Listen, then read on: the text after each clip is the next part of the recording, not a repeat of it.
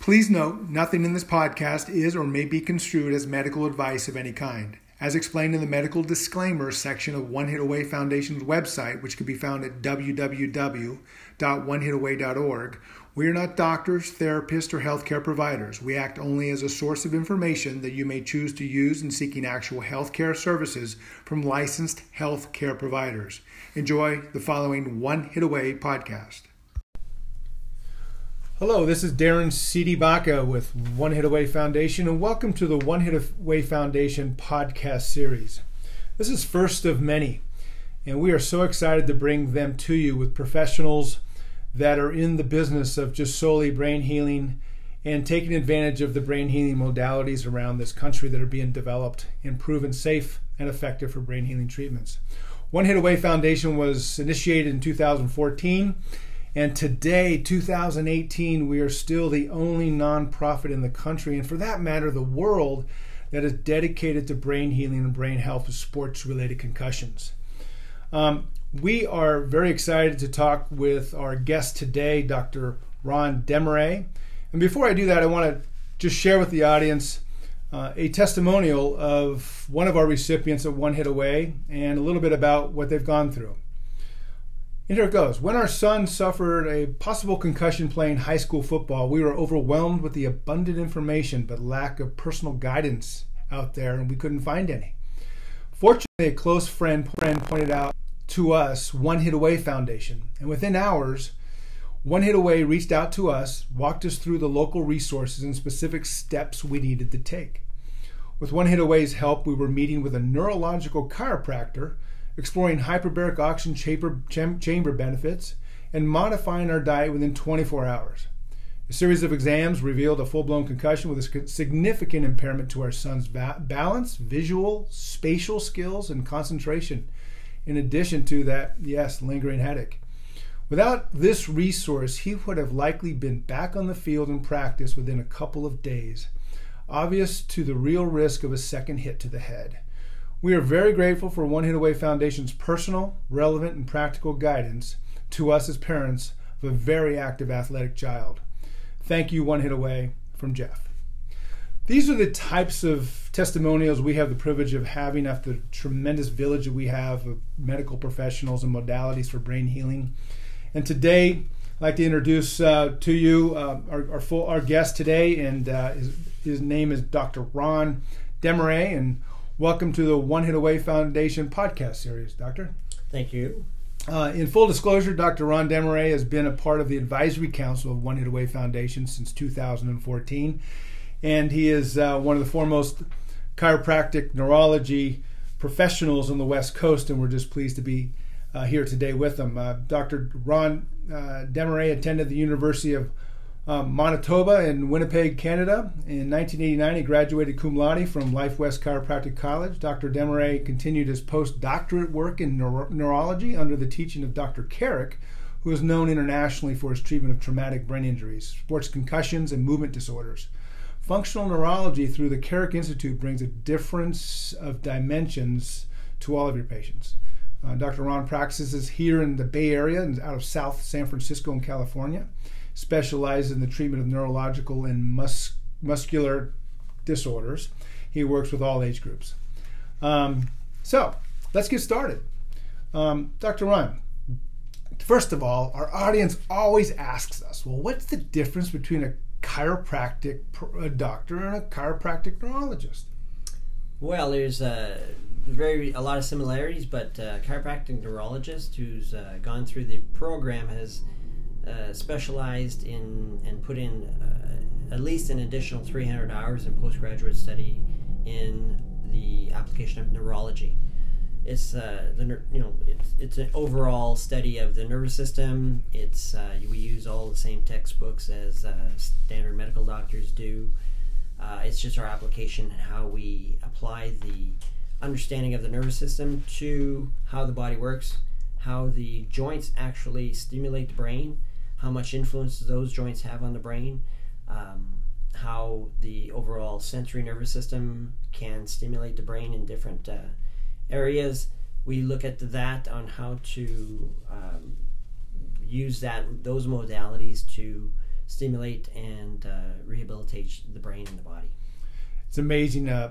Sitting here today talking to you, the brain itself uses 15% of the body's blood. It's a 3-pound organ that controls our body. 15% of the body's blood, 20% of the body's oxygen, and 25% of the body's caloric intake.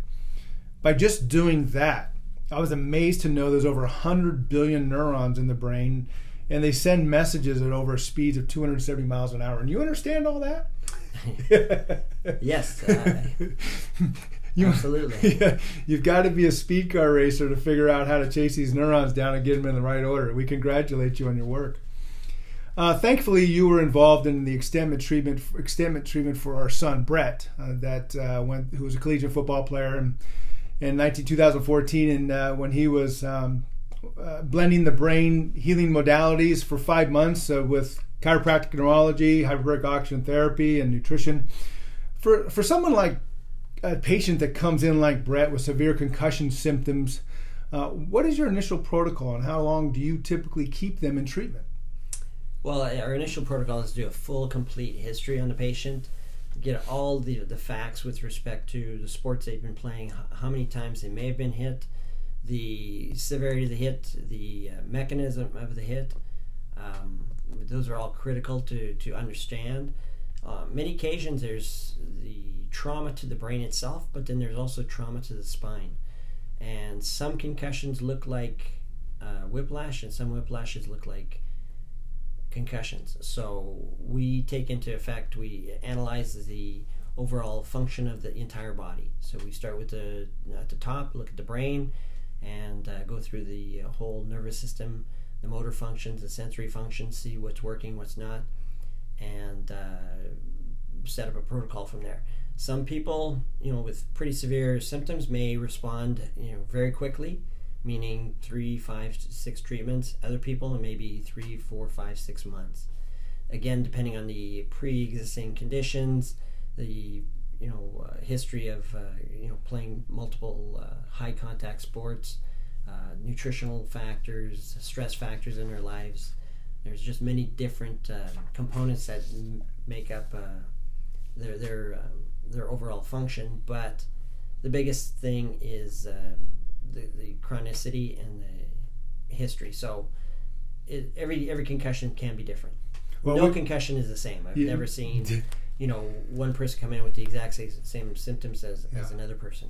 They're so unique, it's just like a fingerprint. There's no two that are alike. So we have to be able to try to analyze. We know what normal is, so we are pretty good at figuring out what abnormal is, which with respect to what a patient comes in with, what's their neurological function, how is it from one side to the other side, and addressing it in those ways. So when you speak normal, people don't come in to see your expertise because they feel normal. What are the 3 to 5 or 6 different symptoms that stick out when you know that they've had a concussion or results of multiple subconcussions that you see right away that are, this needs some work?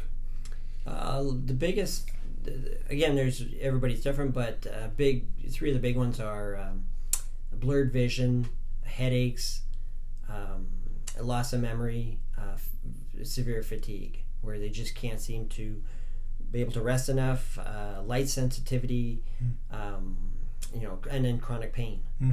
And overall decrease in function. You got some athlete who wants to go back and to either hit a ball or catch a ball or hit a puck or stop a puck or different things like that, and they find that all of a sudden it really scares them with respect to their ability to function, or just not have this blurred vision, chronic pain type syndrome. Now you say chronic pain, and from what I understand, the work that we've done together in this topic, the brain has no pain receptors. So where is that pain coming from?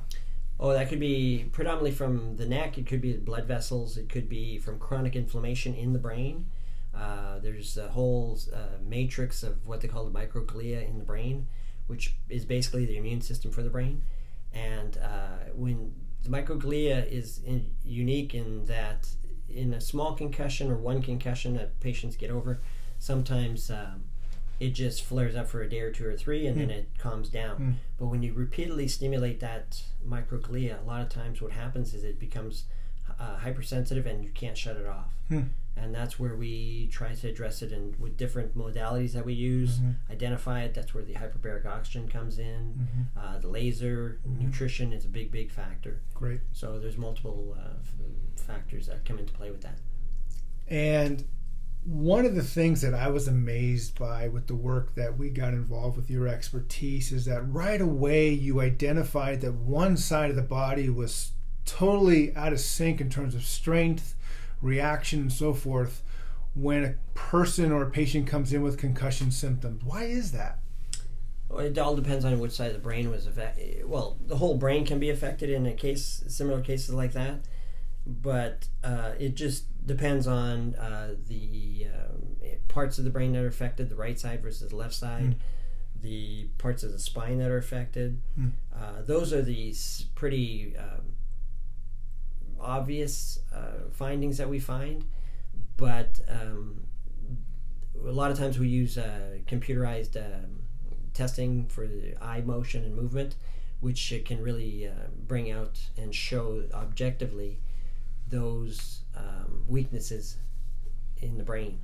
So those are, like I said, if you have a weakness on one side of the body versus the other side of the body, those are pretty subtle or pretty obvious, but it just gives us an idea of what we're looking for and which side of the brain to basically start to rehabilitate.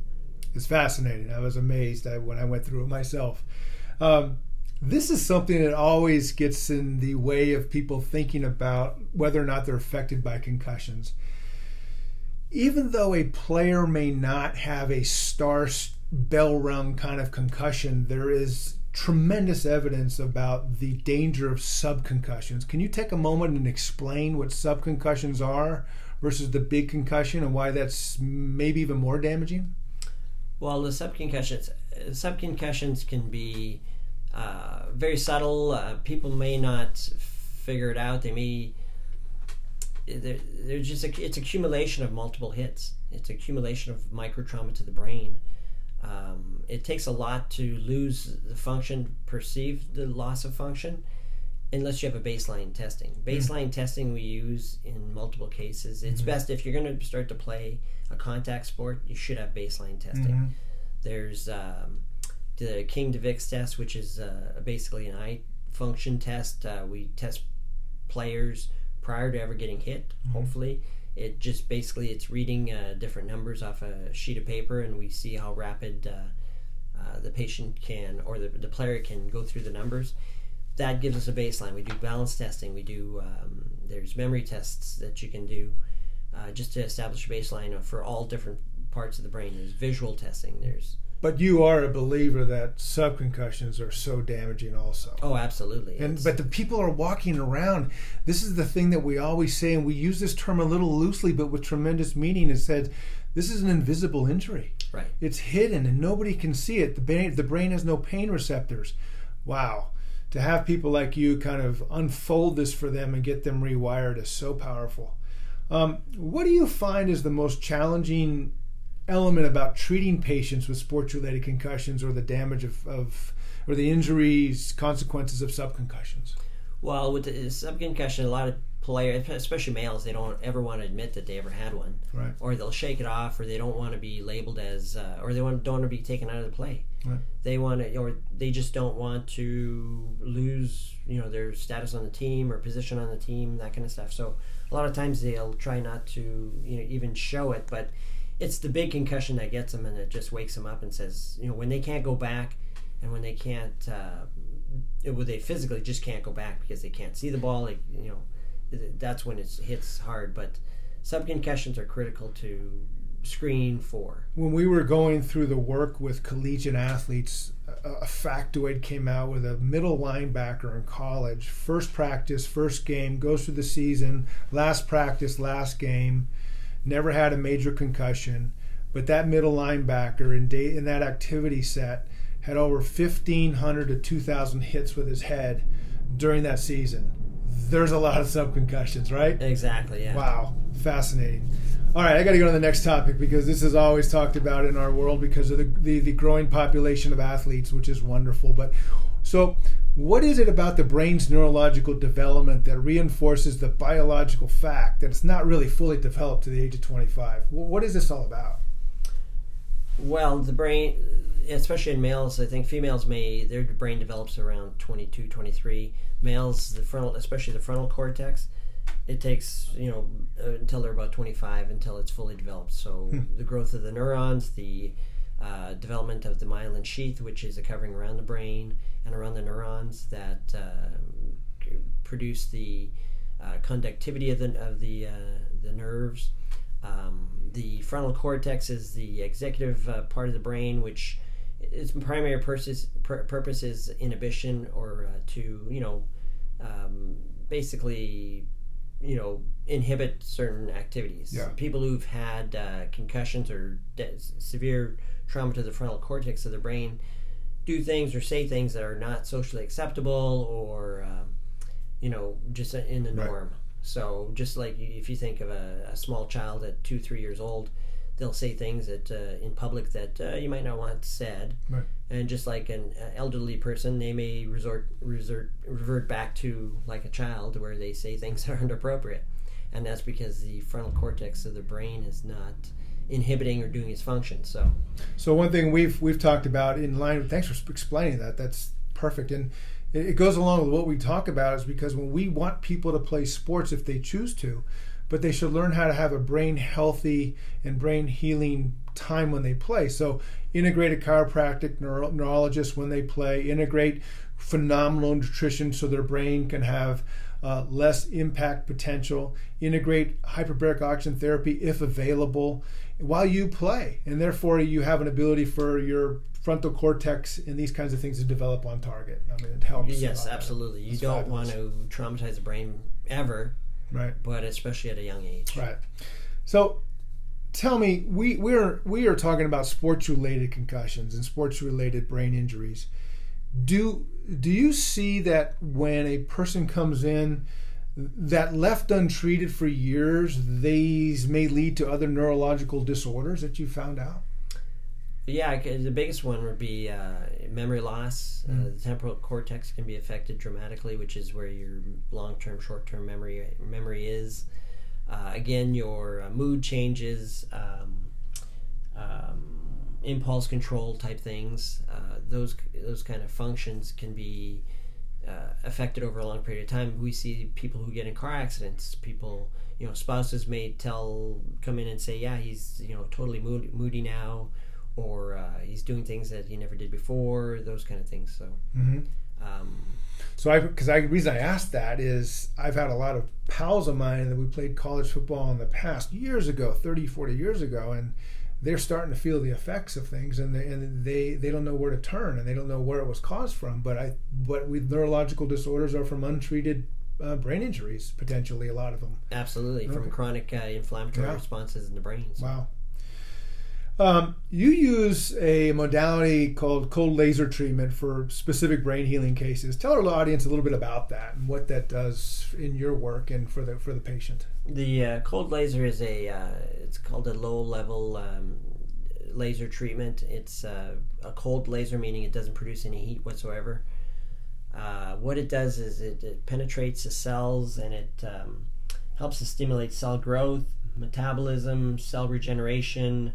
It has a really incredible anti-inflammatory response. The unit that we use has been FDA approved for multiple issues with respect to inflammation, shoulder injuries, brain injuries, low back injuries, that kind of stuff.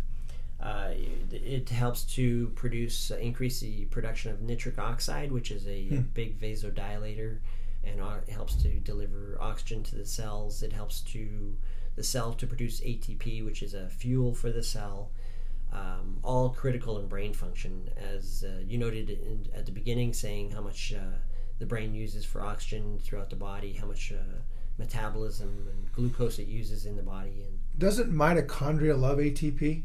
I mean, isn't that what it needs? Yes, the mitochondria is the production, exactly, whereas the ATP is produced. Got it. Fabulous. Yeah. Wow. Many in our audience see your work, if they're familiar with it sometimes, because you do such great work in your field, as a singular element of healing. You work with their triage of MDs and other professionals, right? Don't you think that that's what a lot of your colleagues do too? Yes, I mean, it's critical. We have to use every resource available for the patient.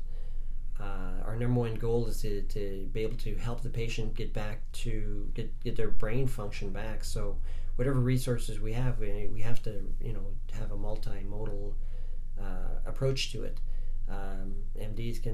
Medical doctors provide great hormonal work, blood testing, other diagnostic testing that's pretty functional and critical for helping that brain heal.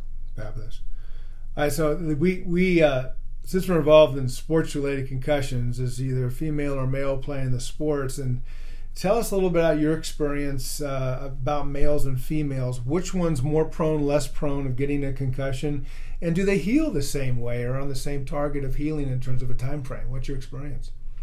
Well, it all depends on the severity of the impact. Males are going to be probably more susceptible to getting a concussion because of the sports that they play and how hard they play it, the size of their bodies and their aggressiveness, versus the females. Females have a tendency to get concussions also because of the part of it's the size of their skull, the thickness of their skull, the muscle bulk around their bodies, their torsos, their neck. Female hockey players are more likely to get concussions from collisions, rather than full on body contact. There's less body contact per se in female hockey, but a lot of times they get it from being taken down and falling and having a whiplash type of an incident. So they tend to be getting more whiplash/concussions in hockey, although it's very prevalent in soccer. Repeated hits to the head with a ball. Again, that's like the subconcussion type theory. Males, again, just playing more aggressive, harder sports, and the testosterone, obviously, going harder at it. Although I must say, there's some females who go just as hard. Sure, absolutely. Just as devoted to their sports. So anybody, again, hits to the head, chronic hits to the head, chronic repeated stresses to the head. It's both patients, male and female, are susceptible and need to be treated need to be treated accordingly. Absolutely. Within the One Hit Away Village, we use the terms a lot of vestibular and ocular rehabilitation quite a bit, and that's right down your alley. This is a foreign word to many people in our audience. Can you take a moment to describe what vestibular and ocular, how important that is for the rehabilitation process? Well, the vestibular portion of the brain is the part of the brain that basically maintains our balance. It has a tremendous neurological input into different parts of the brain, the cerebellum, the cortex, and is influenced by joints in the spine, the cerebellum again, and the cortex. So with trauma to the brain, a lot of times, especially the cerebellum, you're going to get misinformation that's transmitted to the rest of your body or the rest of your brain. So your perception of where you are in space may be compromised. With respect to the ocular motion and ocular function, the visual function has a tremendous amount of neurological input, meaning there's multiple parts of the brain that control your ocular function. So that's why screening for it or doing baseline testing with your visual cortex or the visual part of your visual function of your brain is a good baseline indicator of whether you've suffered a trauma or not. The ocular motion has, like I said, multiple different parts of the brain that is used to make it happen, and that's why when you get trauma to the brain, a lot of people complain of blurred vision, dizziness, headaches, light sensitivity, those kind of symptoms. So we use those parts of the brain. We determine where the function has gone wrong, and we use those parts of the brain to prescribe and rehabilitate the brain appropriately. But it has to be done on an individual basis. Sure. Some people can do some of the exercises that we'll prescribe, other people can't. until they have the inflammation gone or nutritional aspects addressed. Sure. So everybody's very individual with respect to that. Great explanation. Thank you. So for those who get back to the full enjoyment of life after brain healing protocol and program, what's your advice to keep them brain healthy? What are the 3 or 5 things that when you see one of your recipients smile and say thank you for your treatments, and you say, make sure you do these 3 or 4 things, what are they that's important for them to keep a brain healthy life? Probably prevention. That's good. That's like number one. Let's not hit that coconut again. Yeah. Number 2 would be a proper rest and just being aware of what caused it, how it happened, and what it took to rehabilitate it. Mm-hmm. Nutrition's critical for brain health, but for overall health. Has a huge influence on our inflammatory response in our body. Proper rest is critical also, and then exercise. Yeah. The brain definitely strives on exercise. So once you're able to resume that, the thing is prevention, exercise, diet, rest. Perfect. And if they have a little of a symptomatic upheaval, they'll come and see you again and try to get that rewired. Yep. We are proud to be the only nonprofit in the country that's dedicated to this brain healing of sports-related concussions, and we have so much work to do ahead of us. And this culture today is so good at recognizing concussions and sharing with different sports organizations how to minimize the concussions. And believe it or not, we're the only ones talking about how to heal these concussions, so we don't have these later on in life tragedies that the country has to read about, of these wonderful gladiators and professionals who have enjoyed these games and sports. So we're doing a tremendous amount of work with professionals like you involved in our village, and we can't thank you enough for all the work that you've done for this invisible injury and get people's lives back. It's phenomenal, and thank yous go so far in many different ways, and we're so happy you're part of what we do. So thank you, Dr. Desmarais. It's been a phenomenal discussion. Thank you. It was great. Hopefully, if you have any other questions, we can address it another time. We'll do this again. Your expertise is great. It's fascinating discussion. We're going to do this again, as I mentioned earlier. But before I end, I want to share with our listeners 2 items. Number 1 is our website. It's www.onehitaway.org, spelled out, onehitaway.org. And our motto at One Hit Away is, One Hit Away understands your brain can change your game. Thanks again. Have a great day.